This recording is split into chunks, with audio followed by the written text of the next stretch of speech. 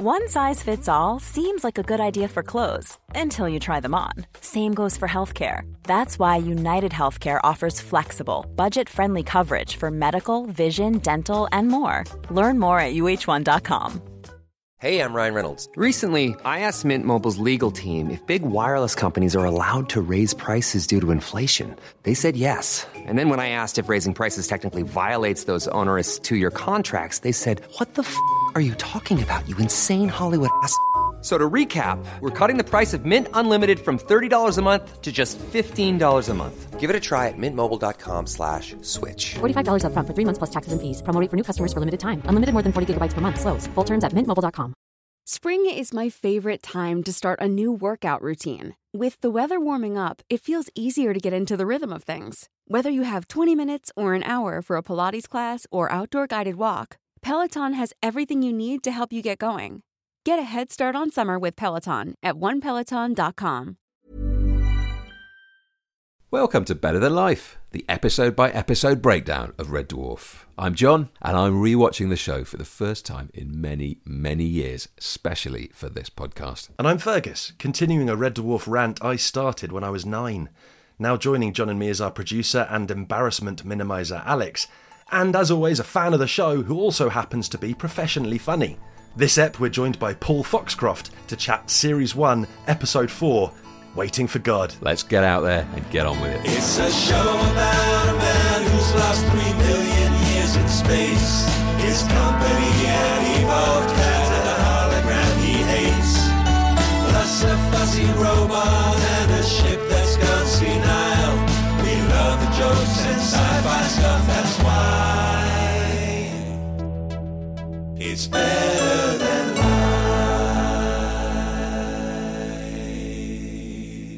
Paul Foxcroft, you are not hiding anything. Your own website describes you as a writer, comedian, improviser, and liar. So, how dare you, and welcome to the podcast. How dare you, and it's nice to be here. So, Paul, more importantly than everything else you've ever done, you're a huge fan of Red Dwarf. Where did it all begin for you? I was roughly 13, 14 when I started watching Red Dwarf along with my best mate Pete Larkin. I think had already watched some and suggested I watch it as well. And so I hopped on at the start of Season 3 with the new set. Wow, yeah. And Crichton as a permanent regular character and Hattie Hayridge as Holly. Spoilers for people watching along for the first time with this podcast. So that was what I thought the show was. All the production values of the time. Well, yeah, because they got a budget. Oh, yeah. And it was after Season 3, maybe even mid-Season 4, I went back and I watched Season 1 and 2 because I finally had access to them on VHS. Now you can just sort of summon whatever you want to look into your television. In the past, you had to go to a man and he would sell you a little box with wheels in it, and then you had to put that box into a larger box in your home and make it sort of scream. And then that's how you'd watch the earlier series. And you'd get three to a cassette. 3 episodes to a cassette. So you get, what was that, 2 for a series? It's like if you want to stream something, but every time you stream it, you lose some shelf space. That's probably the easiest way to think of it for the younger generation. Yes, and a quite blocky device in your home has to do cardio. And I remember watching Season 1 at Pete's front room and me going, oh, we've got the wrong tape. Because the title sequence is different. Yeah, it's a lot more austere, isn't it? My standard for the show was set by Series 3, and so I've always felt a bit weird about Series 1 and 2. There's some interesting stuff in there, but I think the show is purer in Season 1 and 2 because it remembers what it is, more so than the later series do, which is hell is being trapped for eternity in a room with your friends. Yes. But instead of friends, with some people you know that happens to be in space. And my feeling about this is, for me, the Golden Age of Dwarf is Season 3, which is not to say I dislike 1 and 2, it's just I have a different relationship with them. But Season 3 all the way through to, when does Chris Barry leave? Is that mid-7? 7, yeah. All the way to 6. Season 3, 4, 5 and 6 I think are great episodes. They play around with fun sci-fi concepts without ever forgetting for too long that the show is principally about bickering and the sci-fi stuff is seasoning. And then I felt like post 7 and onwards they sort of go, it's a sci-fi show, and I'm like, no, it isn't. Yeah. This is fast becoming a tradition that I will have once an episode a mention of Season 8 and how no bugger watched it, but every episode does begin with Rimmer and Lister trapped in a cell together. Every episode in Series 8 starts with a few minutes of banter and bicker. True, and I've seen one of those episodes maybe, And I seem to remember the episode started with them bickering in a cell, and I thought, oh, we're back on form. And then a dinosaur turned up. Yeah, we don't talk about the dinosaur. It's the bickering in the room. That's what we're looking at. I think there's a really good Season 8 episode that's a supercut of all the bickering scenes. The only thing I enjoyed about that season was they brought back Captain Hollister, who, just in the head canon of the same actor, ergo the same character appears in everything else, he turns up in the director's cut of Aliens. A very similar uniform. With a very similar tone. He's running LV-426. He's got a very important job. He is. As important as captaincy of Red Dwarf. Yeah, and he also turns up as an obnoxious American tourist in one episode of Black Books. Well remembered. He also turned up at a stand-up gig that Alex was doing the other day. Wait, really? Yeah, in Camden Town, Mac McDonald. He's also in The Fifth Element, and I had a joke about that, unfortunately. He is in The Fifth Element. Is he one of the cops who gets his McDonald's order all over him? Yep. Yes! He was UK-based when they filmed Red Dwarf as well. They mentioned that he was like one of only 3 Americans doing comedy in London, UK area, which is part of why he was cast. And the other guy's the Talkie Toaster. So who was the third one? I'm willing to bet it was Mike McShane. Oh, yeah. Yeah. Only because I know Mike lived here at the time. Yeah, surely. Because him and Karen were across, but I think he would have been too busy with his Sandy Toxic show and the Whose Line stuff. Yeah, makes sense. They were contemporaries of that. If he's ever seen it, he's welcome on the podcast. I suspect he will have done. He's a big sci-fi geek. He loves his sci-fi, loves his fantasy. Can we talk about that a second? Because there are so many comedians and comedy fans who are also massive fans of sci-fi, and yet the adage, the known thing, is that sci-fi and comedy don't go together. Is that known? It's known insofar as it's the thing that executives for broadcasting corporations keep saying and then are proved wrong when a good sci-fi comedy comes out. I think it's one of those things where people draw patterns that aren't from amounts of data or from things that already conform to their expectations. So you could go, sci-fi and comedy don't mix. Look, here is Red Dwarf USA or whatever they called that project. Look, it's terrible. But then you could also go, sci-fi and comedy do mix. Look, here's Red Dwarf UK edition. That's good. Sci-fi comedy is, when it's failed, I think it's not failed because of the mixing of those genres. There's been other extenuating circumstances, like Thingy Henderson directing Hyperdrive, which could have been amazing, but he spent all their budget filming on film rather than video for some reason. Everyone, why are you doing that? It's a sitcom, and it'll look amazing, but it doesn't because it's got the same set style as Red Dwarf and all that stuff. So it's a weird one. I think one of the concerns with it is, traditionally, comedy shows tend towards lower budget than, say, a drama or a period drama or something like that. And sci-fi shows push the budget up because they require a lot of sets. Because unless you're very happy for every alien world to look a lot like Southern California, you need to start doing a lot of stuff. You need to have access to a lot of locations, depending on what you're doing. I'd argue that Red Dwarf has the capacity as a show, I'm talking like we're going to reboot it, to be much more within budget. If only because it is effectively, it's a bottle episode of a show, or it was originally. It's only when they kind of go, well, we've already had this conversation, that they start going off on Starbug a lot more to go and do away missions to locations that look like areas immediately around London.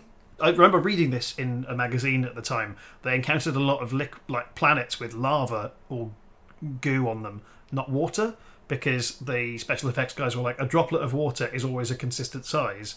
But if we drop the model Starbug into it, then it looks like a model because the water is too big. Yes. But if it's lava, you won't notice because the general view. There's some geologists at home going, well, my immersion's been ruined. It's also about the speed things move as well as the size, because bigger liquids should move slower, and so goo and gels and like lava move slower, and so there's more of a weight of impact if you're trying to scale things up. Yeah.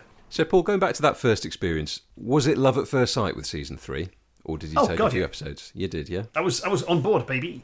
I feel like I watched episode 1 at my house now. I would have gone round to Pete's house that evening, so asking a bunch of questions about the thing, because he'd watched 1 and 2 as they'd gone out live, and then we'd no access to the VHSs for a while. So I was kind of getting some understanding about the lore. Also, it's weird. I have this experience the most with Ghostbusters. My parents took me to see Ghostbusters when I was at the cinema when I was 4. And then I didn't watch it again until I was in my mid-teens, and Pete Larkin and I wore out a VHS of Ghostbusters.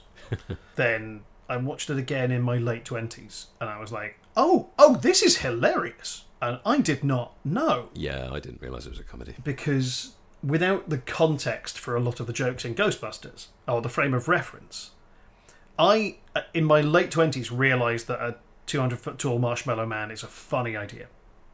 But up until then, I've sort of gone, oh, I guess that's how New York is, without really questioning it. I hadn't had that thought consciously. I didn't have the context to go, well, that's an aberrant, silly, hyperinflated, oh, what a stupid thing for a ghost to be, ha ha ha, waka waka. Yeah, that's just what scares Americans. Yeah, I had the same thing with Red Dwarf, where I could have, in my teens, I could have quoted you season 3. Yeah. I wouldn't have been able to identify 30% of the jokes, or things that are funny.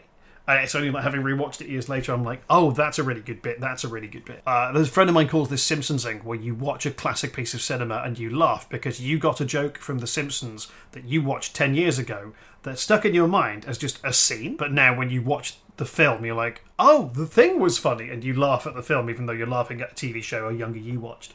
I watched 2001: A Space Odyssey long after I'd seen Red Dwarf. And about a little ways in went, oh my God! It's a joke!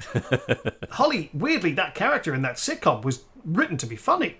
Oh! There's tons of that there for me. So sit down to watch it for the first time. Was your gateway the sci-fi, or was your gateway the comedy? I think it was both. I was a kid who enjoyed comedy. I was a kid who enjoyed sci-fi. I don't know that either would have been a particularly more convincing lure for me. Not that my friend Pete was trying to get me in the back of a van or something. Not like he'd left the VHS of Red Dwarf under a cardboard box propped up with a stick.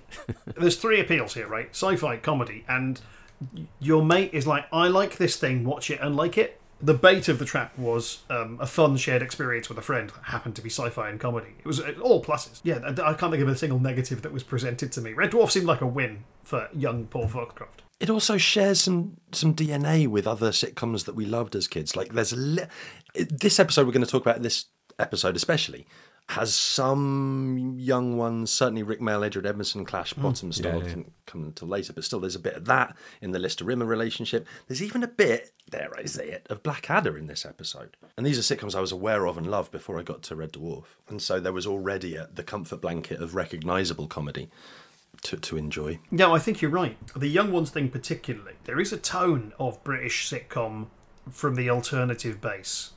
There's a tone that is present in some of what Red Dwarf does. They deny they're a part of that movement, though, don't they? They do, but they're wrong. I think because they're addressing some of the same stuff as well, but with a very different perspective. I think you don't get so much in Red Dwarf is that in the young ones, and then writ larger in like Filthy Rich and Catflap, and then writ larger in Bottom, is hyperviolence, Tom and Jerry hyperviolence with real people.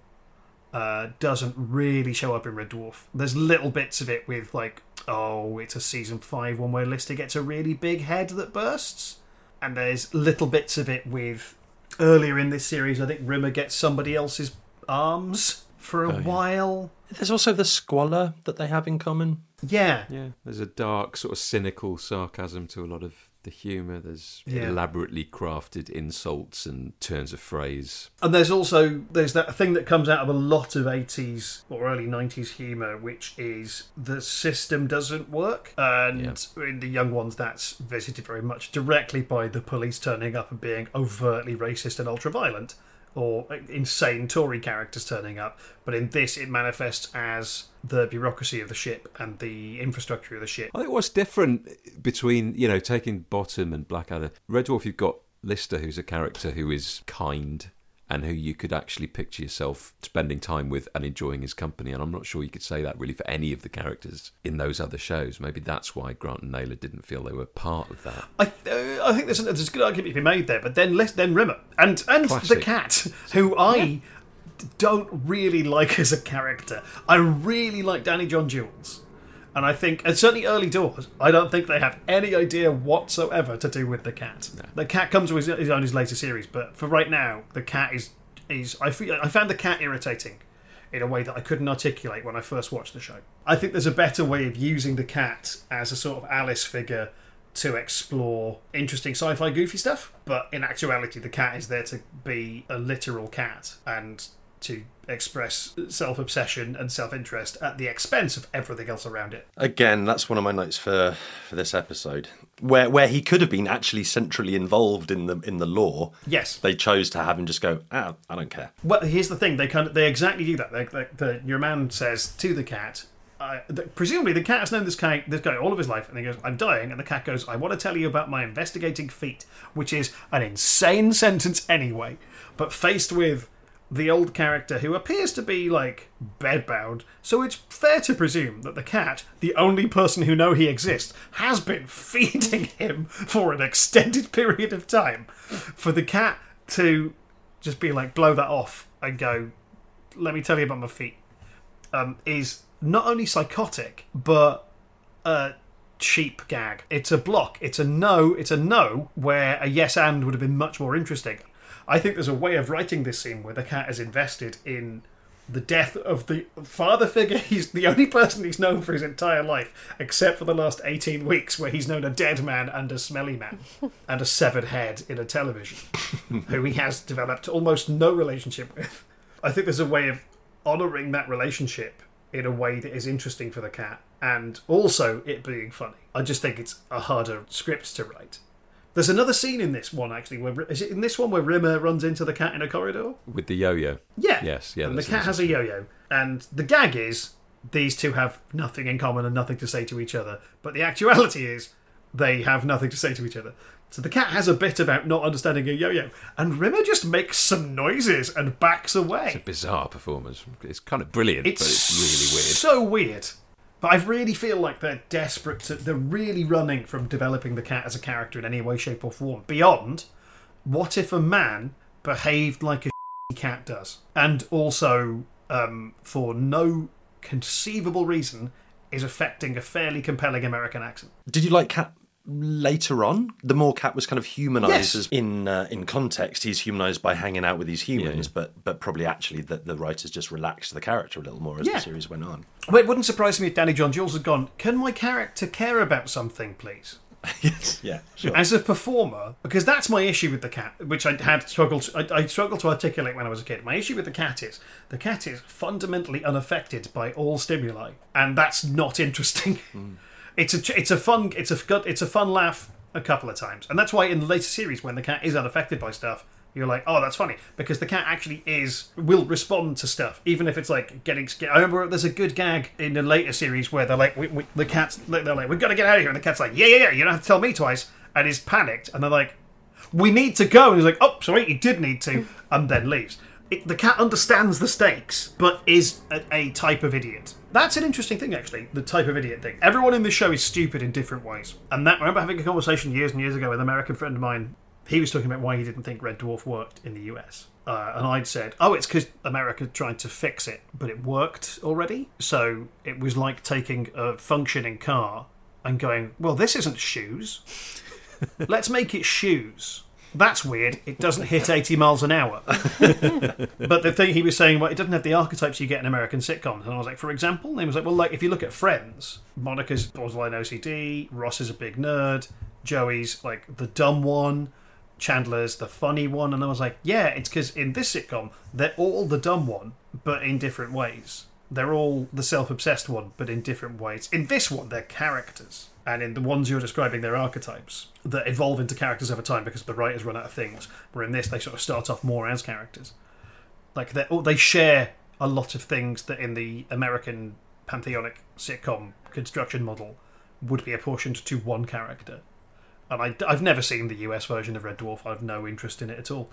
In the same way that I don't want to see the decomposing bodies of loved ones. It's getting a surprising amount of airtime for how bad it is. Like, we do mention it every episode because I think people seem to be quite upset about it. Like, it should have worked. It should have been like The American Office, right? But with The American Office, that got retuned at the end of season. It was a mid-season pickup, so there was only 6 or 8 episodes in season 1, and that got retuned in such a way that made it really work in this format they had and really work with the American market.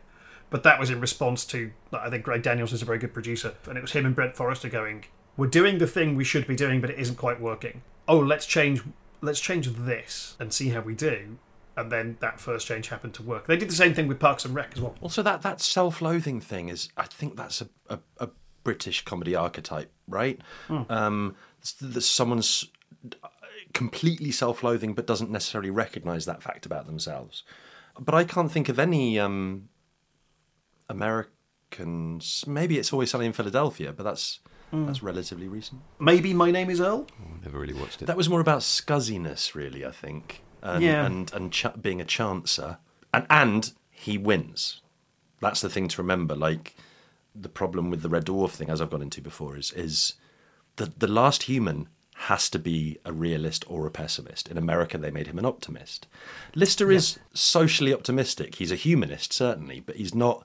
He doesn't assume that his life is going to turn out okay. Yeah. That's a dream he has. The whole idea of going back to Earth is nice, but I think it's never really... I don't think it's ever stated in the series. It's something to do so he doesn't kill himself. Yes. They're never getting back there. No. And even if he did, what's there?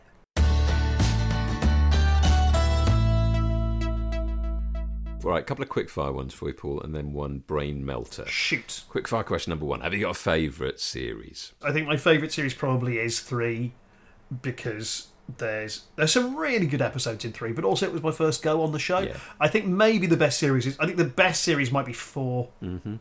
Is the 4 the one with... I can't remember the episode. The Justice World. Yes. Yes. It is, yeah.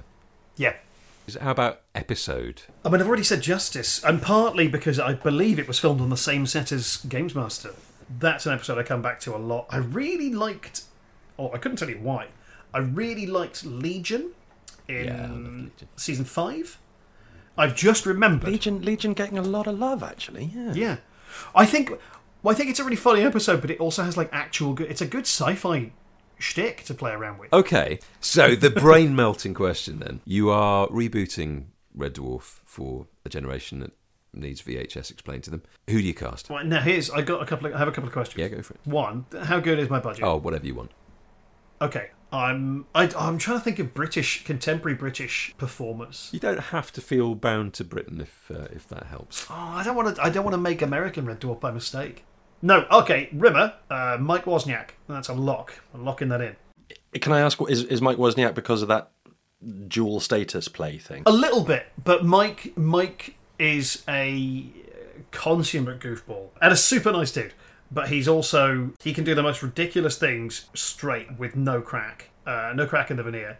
And he has a very good face and demeanour for officious prick, which Mike isn't. Mike's a lovely bloke. But he can play officious prick really well. And I think he'd have a fun time with it as well. The cat. I might go with Moan Rizwan. Yes. I think he'd bring a really delightful, unhinged weirdness to the role while also being able to emote and give us some character depth. Which, again, I don't want to make this clear. I have no issue with Danny John Jules as a performer. I've seen him do loads of stuff. I think he's f***ing brilliant. I think in this his hands are tied for quite a while by production choices. I don't know why I keep circling around Nish as Lister, which is not a great fit. Just because I think Nish is a natural enthusiast. He's got a really good gear shift between well-observed political satire and exacerbated, frustrated alarm. And I don't know if you've ever seen Nish do Taskmaster. Yeah. But he also does dealing with the fact that he's incompetent in a very entertaining manner. And then, who would I put in as Holly? I don't know. Who have other people suggested, by the way? What have been popular picks? Has anyone come up a lot? Nish has come up in every episode so far. Really? In what capacity? As Rimmer. Oh, I can see that. Who else have people gone for the cat? We have had Moan Rizwan for the cat, haven't we? Really? As well. Was it Beck Hill? I also picked Bob Mortimer for Holly. Oh, I was going to... When I think Holly, I automatically think Hattie Hayridge. Yeah. And I just thought, you know what? I'd love to see Beck in a black box space. Presumably just a polo neck on. But Bob Mortimer as Holly would be great. Well, actually, here's what we're going to do. Forget everything I just said. Season 4 Taskmaster cast. Done. Remind us. Nish, Bob, Mark Watson, Ashley B, Sally Phillips, Greg, and Little Alex Horn. Yeah, that'd work. And do it like Rep. Every episode, shake them all up and everyone gets a new role. Yeah, that can only be successful. Yeah, that's brilliant. I think we've fixed Red Dwarf. All right, let's move on to the episode. No, fine. Fergus is going to give us a précis to remind us what the hell happens to the boys and the dwarf. Thanks, John. Series 1, Episode 4, Waiting for God. Holly's recap joke is some lampshading for the last episode, which is nice. Turns out Lister didn't pass the chef's exam, and the balance of power remains the same. Scene 1, Rimmer noses his way into Captain Hollister's records, deriving much glee from the Cap's description of Lister, and much chagrin from the Cap's critique of him. We learn that there's something out there floating in space near the ship, and Holly brings it in for inspection. Rimmer is beside himself with the idea that it's an alien vessel. So excited is he, in fact, with meeting a Quagar warrior, that he completely overlooks the truth, that the quarantined alien vessel is in fact a garbage pod jettisoned from Red Dwarf some time ago. Holly knew this all along and is torturing Rimmer, where Lister spots the truth about the pod's provenance and decides to continue torturing Rimmer. The episode ends, interestingly, with Rimmer's full bathetic reaction happening off-screen, interrupting the end credits with a fourth wall breaking, "It's a smegging garbage pod." Meanwhile, we see another side of Faith being played out in the bowels of the ship. Deep in storage, Kat's last remaining family member has lost his faith in Cloister, who surely should have led the Cats to Fushel by now. It's been 3 million years. Sure enough, Dave God-complex Lister turns up, literally plays God, and makes the dying old cat happy in his last faith-restored moments, much to young Kat's psychopathic lack of interest.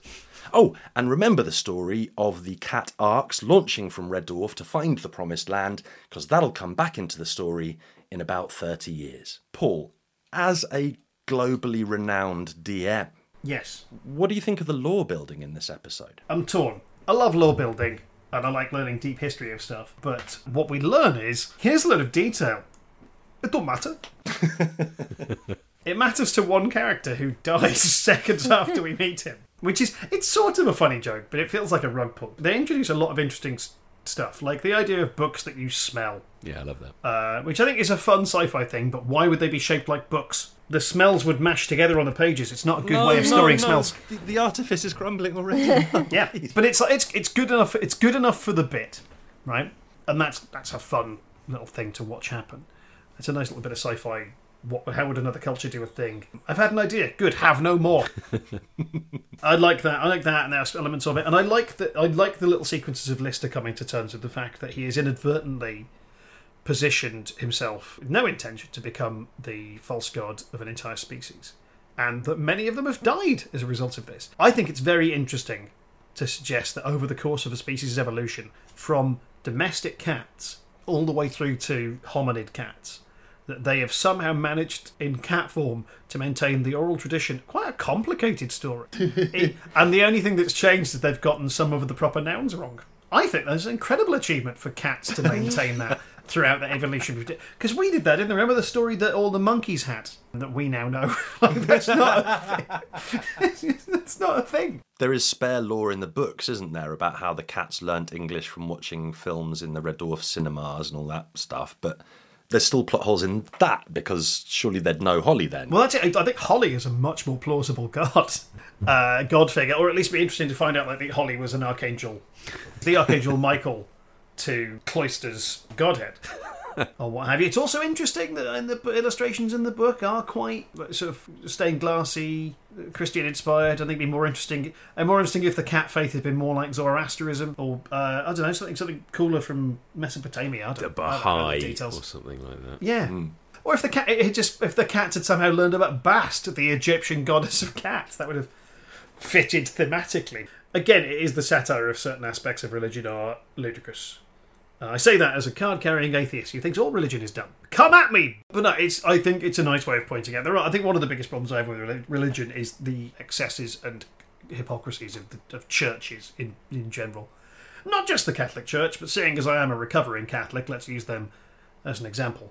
And the concept of holy wars in the name of a god of peace is wild, and yet that's happened a lot. And again, that's what we hit into in this. I think Lister becoming aware that he is inadvertently responsible for a series of holy wars, and then 2 mass exoduses, one of which immediately caused the deaths of everyone involved, is a lot to heap onto his plate. I would love an episode where Lister just breaks. Yeah, he doesn't seem overly burdened by it, does it? His main response is the colour of the hat being wrong on both sides. Well, I think he has to. If he accepts, if he lets that through the armour, then he would just crumple in on himself and die. But he's using happy-go-lucky scousness to get through that. He just quite rightly not take responsibility for the actions of thousands of people who've willfully misinterpreted him to serve their own ends. But then actually it comes good at the end of the episode. Like, he doesn't really want to be God.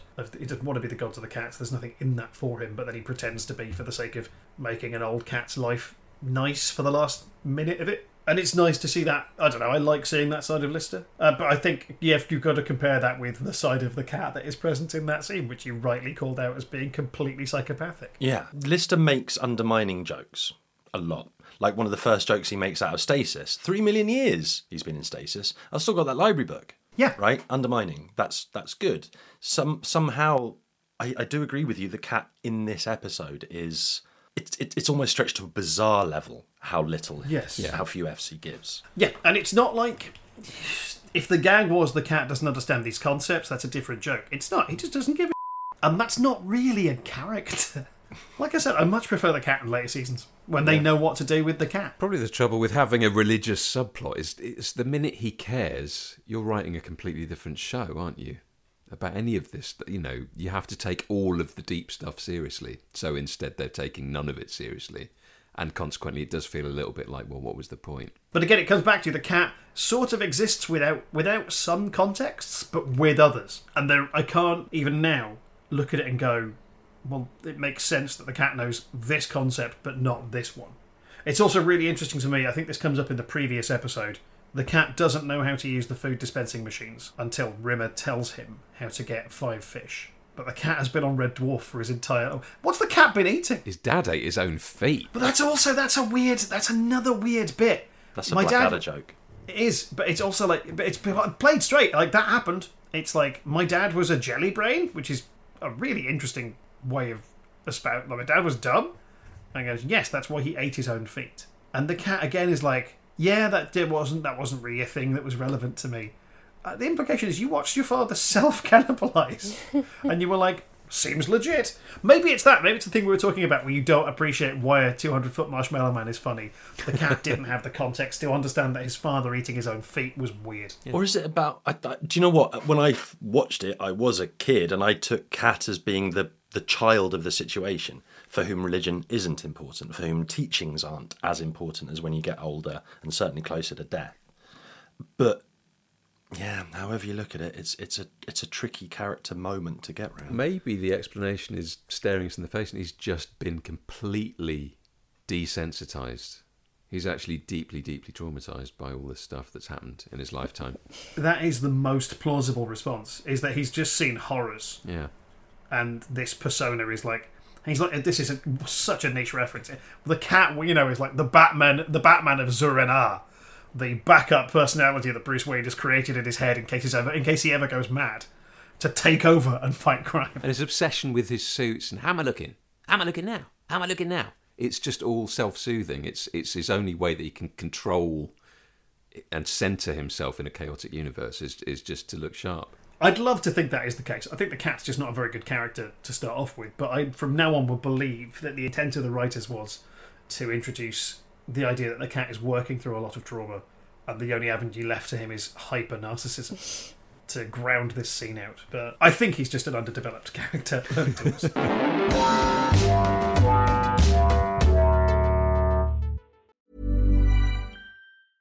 Ryan Reynolds here from Mint Mobile. With the price of just about everything going up during inflation, we thought we'd bring our prices down. So to help us, we brought in a reverse auctioneer, which is apparently a thing. Mint Mobile Unlimited Premium Wireless. How to get 30, 30, bit to get 30, bit to get 20, 20, 20, bit to get 20, 20, bit to get 15, 15, 15, 15, just $15 a month? Sold! Give it a try at mintmobile.com/switch. $45 up front for 3 months plus taxes and fees. Promo rate for new customers for limited time. Unlimited more than 40 gigabytes per month. Slows full terms at mintmobile.com. I'm Sandra, and I'm just the professional your small business was looking for. But you didn't hire me because you didn't use LinkedIn Jobs. LinkedIn has professionals you can't find anywhere else, including those who aren't actively looking for a new job, but might be open to the perfect role, like me.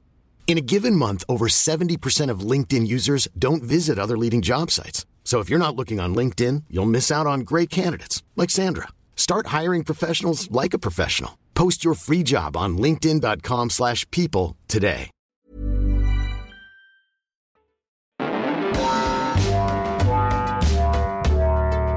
Wasn't this the second episode to be filmed? Oh, really? Like, they thought this was going to wrap up the cat god cloister thing in a kind of 2-part first and second episode. But they advanced Future Echoes to episode 2 because it was more sci-fi and got the audience into that more. Yeah, Future Echoes was the fourth or fifth written Yeah. episode, and then it was filmed fourth before the studio audience, but then they shifted the order to broadcast, and this was the one written second. So I wonder how much more sense this episode makes tonally were you to watch it straight after the pilot. Because the other thing that freaks me out a little bit about this episode on this watch is how little audience laughter there is in it. The audience don't seem to be enjoying this episode. Did you guys notice that? At the beginning, I clocked how weird it was to have a laugh track, because that's just not a thing that turns up in a lot of media I consume these days. But I also was like, that's weird. What a weird laugh track beat to keep in, because the audience really lowballed Holly's gag.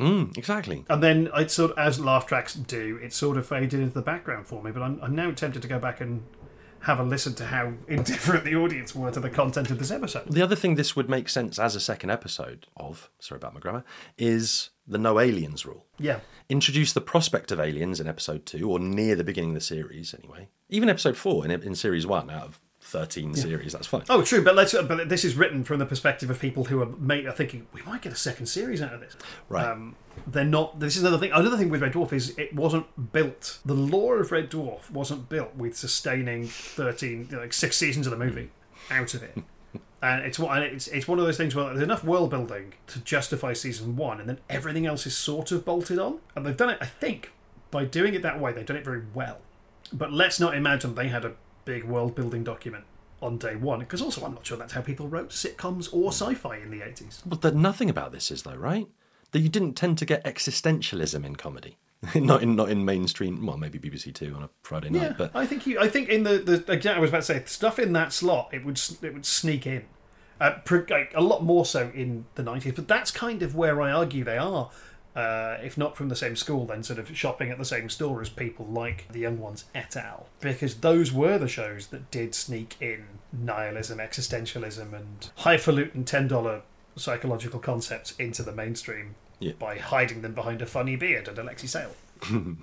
Yeah. I'm very surprised Lexi Sale never turned up in Red Dwarf, to be honest. But fundamentally, the situation of the comedy never changing that was very much of its time, wasn't it? I mean, so that's comparatively recent that the situation has changed. And that's kind of what makes the American office run in a way that the UK office had to finish after 2 series if it was going to still be any good, because you couldn't do very much with that version of that story.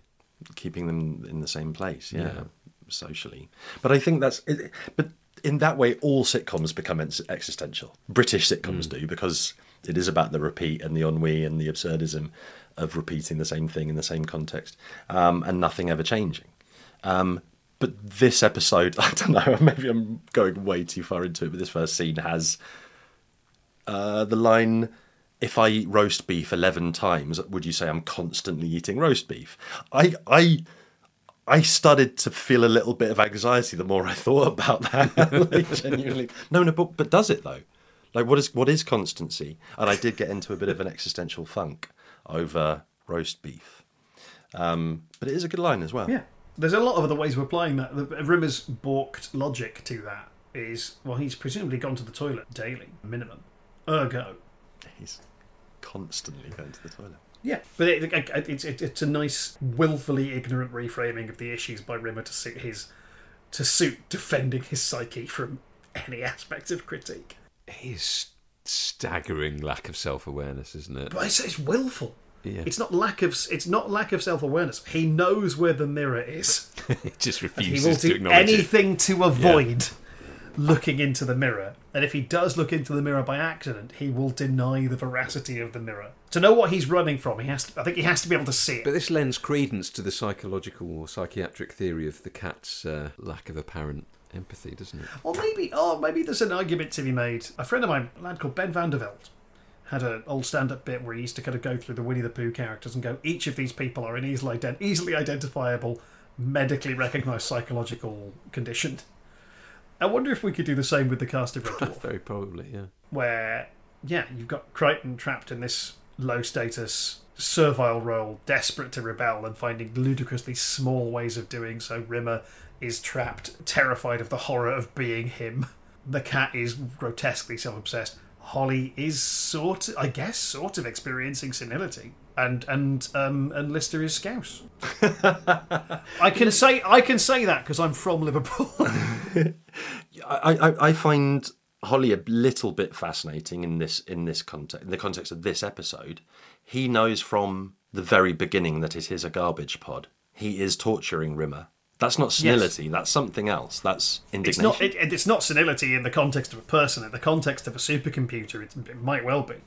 Because I think it's well without his operational remit from 3 million years prior. But I think he's gone a bit weird. His entire remit is to keep the crew alive. Yeah. And to keep the crew alive, maybe the torturing of Rimmer is key to making Rimmer more angry to keep Lister more sane. Yeah. Maybe there is a logic. It's got overtones of I have no mouth, yet I must scream. The Harlan Ellison torture diary of the last 5 surviving humans who have been transmuted into weird forms to entertain an AI, who will never let them die. And then Lister joins in on the torture. And that starts to make much more sense. It makes more sense to me as Lister's prank than Holly's. Well, thing is, I think it does make sense if you look back at the first scene in which Rimmer is being an absolute at Holly. Yes. Who then goes, all right, then there's a thing, there's an exciting thing. Oh, good, he's taken the bait.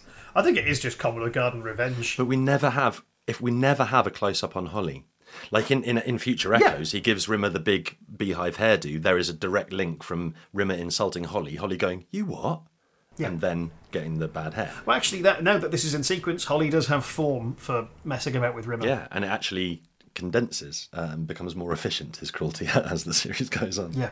Which, in another series, that would be horrifying. The idea of the last surviving human and a cat and a dead man trapped on a ship with an AI that's just torturing them. That sounds like a horror film I'd find on Netflix. Or just Twitter. Doesn't really work as a joke, but any joke where you kind of like, here's a thing and it's that's what Twitter's like, sort of works. I will laugh. You said torture, you said enclosed, but yeah, Twitter works.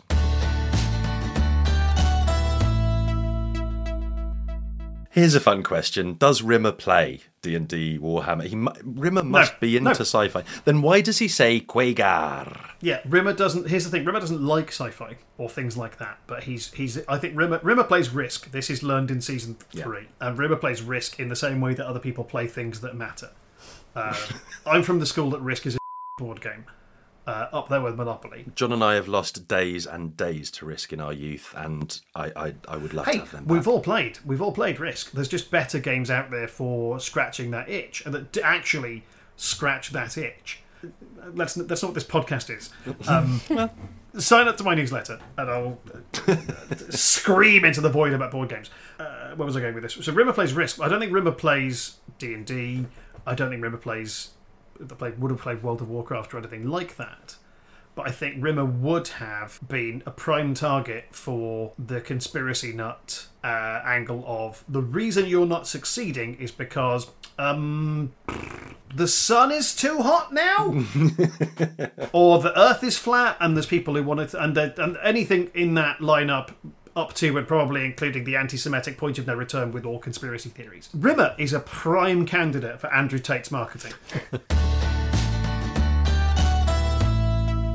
This episode contains the first of several references to Doug Naylor's favourite film, Alien. Which is notable because this is a series where canonically there are no aliens. Right? Yeah. And maybe that's deliberate, though. That's the whole point. He says a thing on your face and clearly does a mime of a face hugger from the Alien saga. Well, I think Alien, the movie, is, I think, probably the best haunted house movie we've made as a species. As opposed to all the gazelles out there filming art house cinema. Rimmer brings up aliens probably at least once a series as a thing, and is made fun of for it, which again ties into my Rimmer would be a conspiracy nut theory. I think it also ties into the religion elements. Like in aliens, Rimmer is looking for aliens in the way that some people would look at a deity to fix the fact that he's dead. He wants resurrection, he wants a new body, and he thinks aliens are going to give it to him because Rimmer wouldn't put that faith in a god, but he's putting his faith in an alien race he made up that looked like the carcasses of chickens because he doesn't understand what the trash pods for the ship look like. Because he never worked in garbage disposal. He didn't. As Lister says. I've got some other issues with that, like surely he would recognise some of the bits on the pod.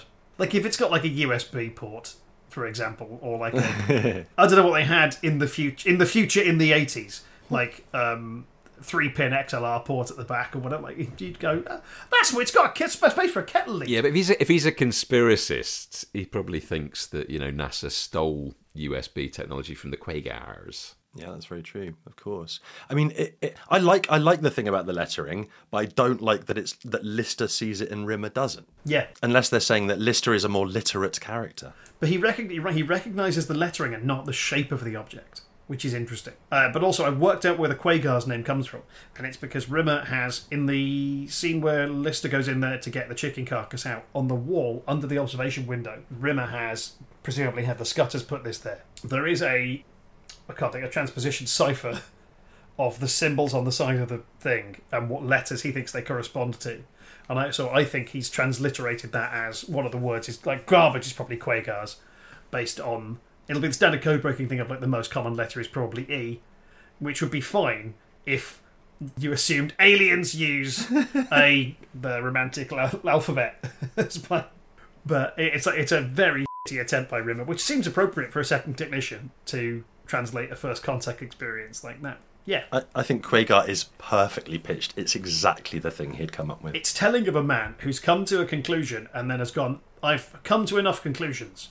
That's what I'm running No with. more conclusions from here, thank you. Yes. It's entirely the wrong kind of confidence. It's the insistence on there being two A's. Is what I love about it. Yeah. He acknowledges that he's made it up. Yeah. But nevertheless, there is a correct way of saying it. I think he's tricked himself into maybe not 100% realising he's made it up. Like, he's made up the system by which he's got there, and then has gone, oh, well, I've proven this. Yes, that's Rimmer logic, yeah. Yeah, it's like me making my own ruler, and then committing to the idea that I'm 8 feet tall, because I've measured myself.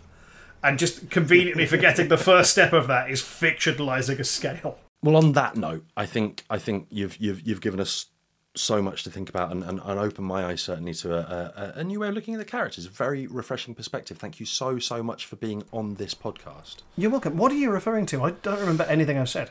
It's a couple of factors about Rimmer and Lister and their relationship. Mainly the fact that they're all stupid. I'd not thought of it in terms of intellect. I'd only ever thought of it in terms of self-awareness and positivity or negativity of outlook.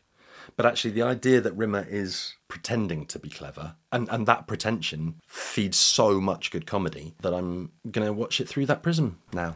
Yeah, I've always, in my mind, I've always assumed that like Chris Barry in that and Rimmer as a character are sort of drinking from the same fountain as Oliver Hardy. There is a word for this character, I can't think what it is. There's quite a lot of Rimmers. I love comedy nomenclature. There's a lovely type of joke called a bull, a term that was coined by Sid Caesar on Your Show of Shows, later Caesar's Hour, in the US, which was a statement made by a character that's intended to boost their status, but actually makes them look like a fucking idiot. Oh, nice. My favourite one of those turns up in Happy Gilmore, where Sheena McGavin says, I eat pieces of shit like you for breakfast. Classic. You eat shit for breakfast? No.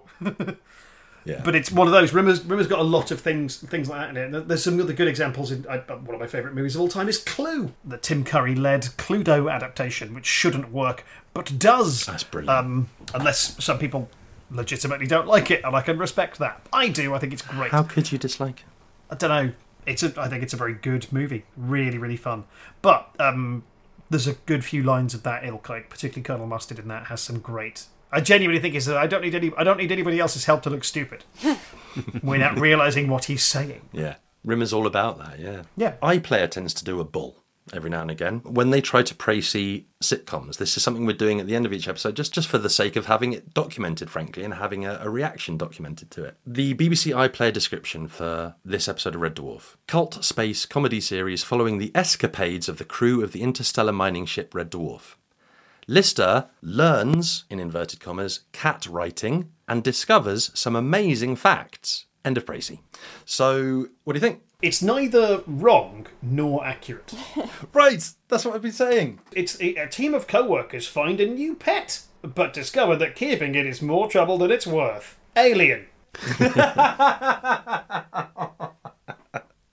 Well, that's the opposite. I mean, this is, to be fair, the lightest description we've had. This almost sounds like it could be a comedy, which is nice. Yeah. But some amazing facts. Why not? What amazing facts does he learn? See Dick run. Run, Dick, run.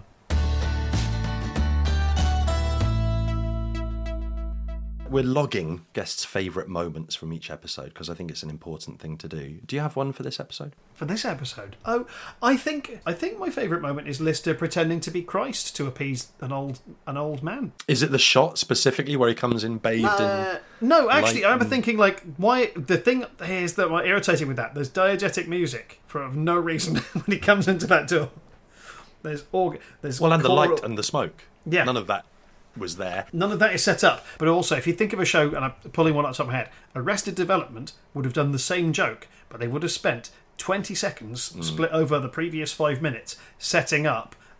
We have to leave this smoke machine here, or these lights are malfunctioning. Yeah. Oh no, this organ is here. I'll rest it here. I'll put a bowling ball on top, make sure it doesn't fall.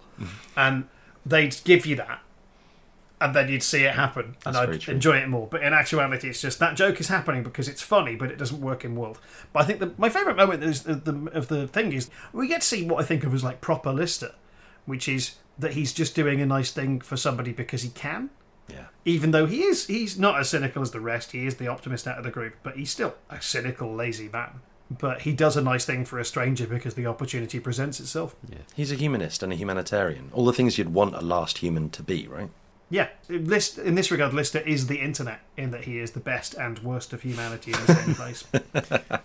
Talking of internet, where can people find you? I'm still on what remains of Twitter. Who knows how long that'll maintain. You can find me at Paul Foxcroft.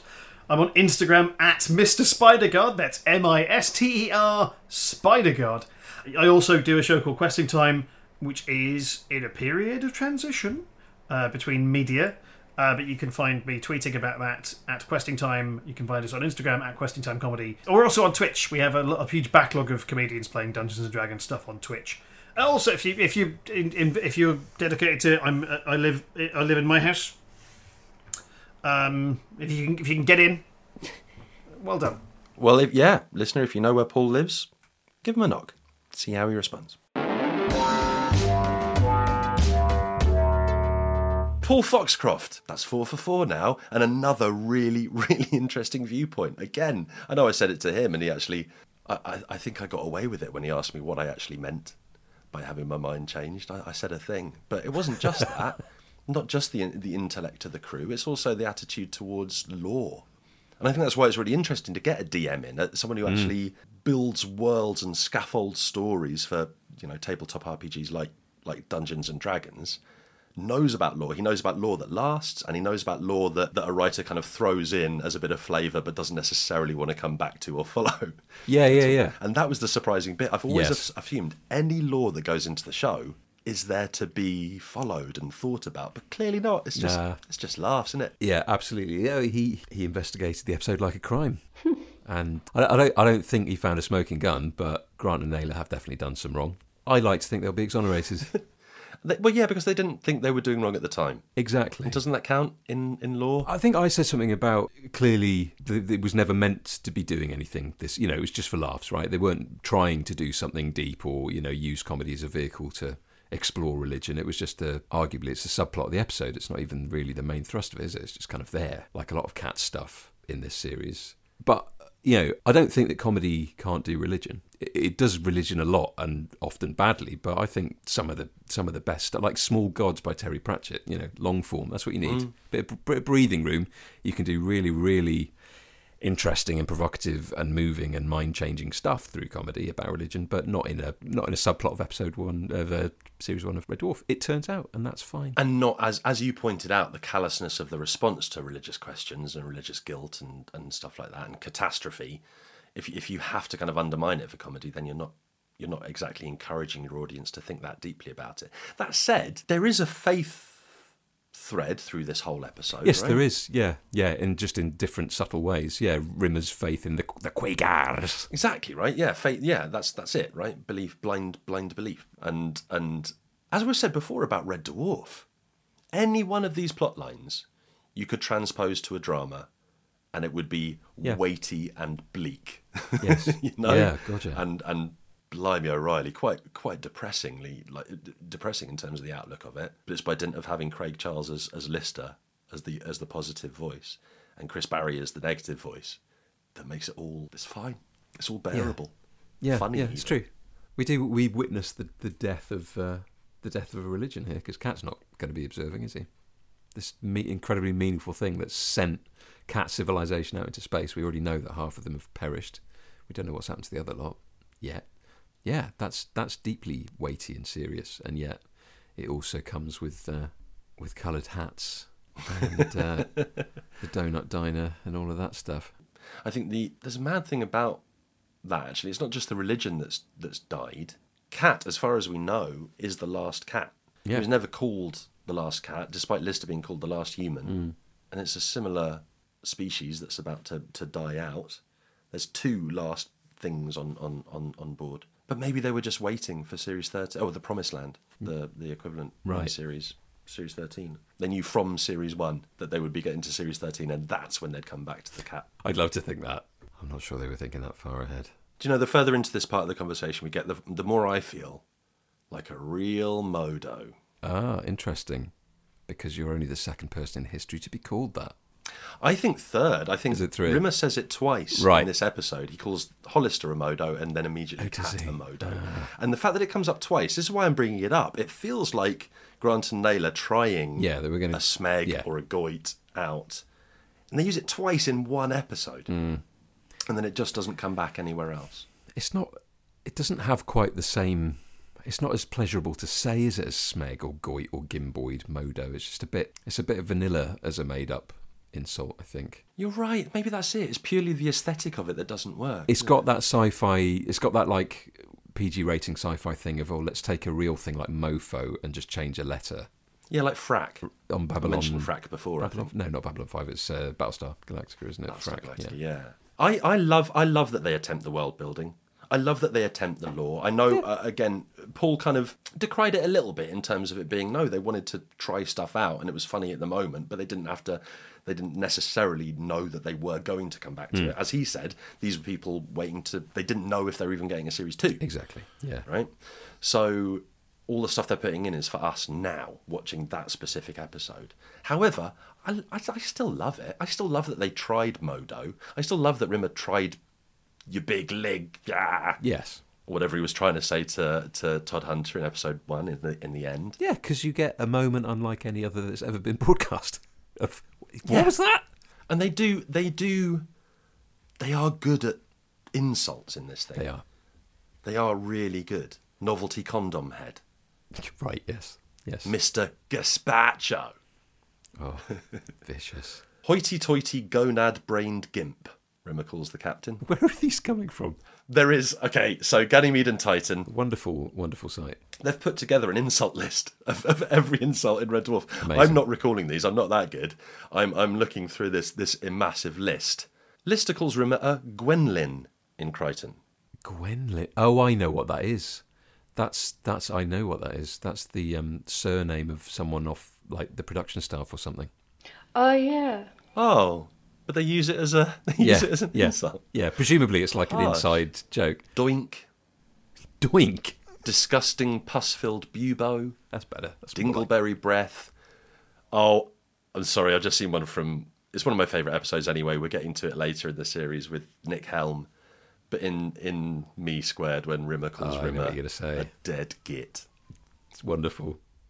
I think we were going to go for the piece of distended rectum there, but dead git is. Well, you'd have superb. thought you disgusting piece of distended rectum, because that's the more blackaddery, wordy, clevery, insulty bit. But actually, it's about that guttural harshness of the word git. It's so final. Yeah, dead. And git. if you want to express to someone that you think they're completely pointless, actually, dead git is pretty much the apotheosis of what you can be saying to them. You're absolutely correct. Calling someone a filthy piece of distended rectum is a sign that you still care about them. Yeah, they infuriate you enough that you're making you're making an effort. You hope they can change, but a dead git, I think you've written off. That's very true. But Modo, Modo is one I wanted to mention because what on earth? Is it short for Quasimodo? Or is it Modo Transport? Forgot that last one. But, who knows? I mean, Quasimodo is interesting, isn't it? That would kind of fit with our theories about Smeg and Goit, wouldn't it? In terms of taking bits of something and alluding to a visual reference of how disgusting you find them. But equally, it could well be that they just got mofo and changed it, like a sort of bad 1980s TV dub thing. What's the famous Lethal Weapon with Bad Mother Flippers or something like that?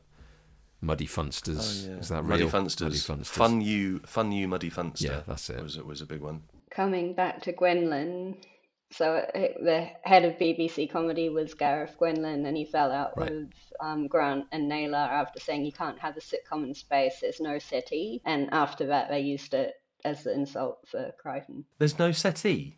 As in, a comedy has to be based around a sofa?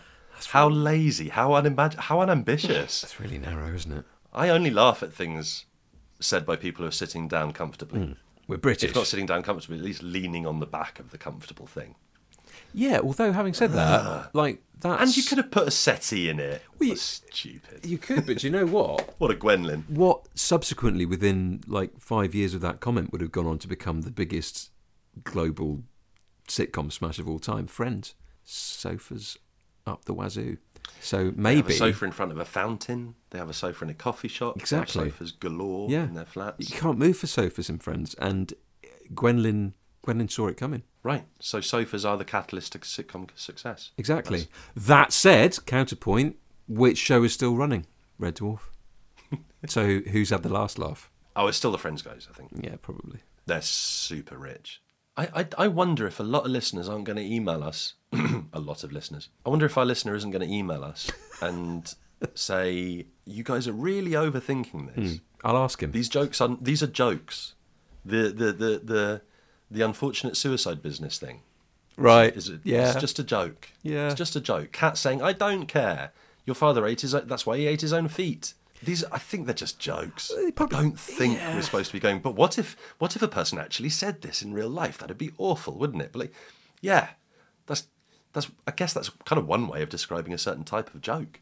It's true. I mean, I guess my response to that would be, what are you looking for from this podcast, if not something real along those overthinking. lines? Yeah. Some deep over-analysis. You can see how long it is. It's the 4th episode. It's not one of the most popular ones. I can't believe you chose to start here, unless you're a hardcore Dungeons and Dragons fan, and that's brought you here, which is not impossible. Yeah, Questing Time fans, Paul Foxcroft fans. But what do you want to see from the podcast? Why not email us? Why not? That's a really good point. Please do email us. betterthanlifepod@gmail.com. We're always in the inbox, keeping an eye out. We are with like a teenager in the 80s sitting next to the phone, waiting for the hunk to call. We are staring at our inbox every day. While you're at it, it'd be amazing if you could rate and review this podcast positively. Please subscribe where you can. Those things really do make a difference to the algorithm. This time of year, the algorithms are in real need of stars. 5 stars, please. There's no point Please otherwise. give generously. If it's 5 star, if it's 5 stars, give us the review. If it's 1 star or 4 stars or 3 or any other number of stars than 5, email us instead, and then we'll talk you out of it. Yeah, well, by the time you've read our full and robust response, we'll be back up to 5 stars. Yes. Don't you worry about that. Yes. Right, well, that's enough comprehensive analysis of Waiting for God, because we've got a new episode to make room for next week. It's Series 1, Episode 5, Confidence and Paranoia, with a very, very special guest, Mr. Matt Blair. Matt Blair, yes. Matt Blair, Confidence and Paranoia, amazing episode, amazing guest. I can't wait. We'll see you there.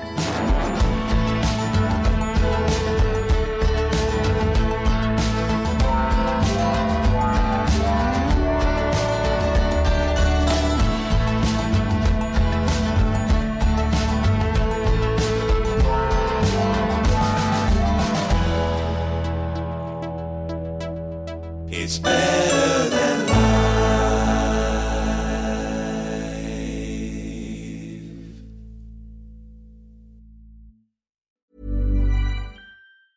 Planning for your next trip?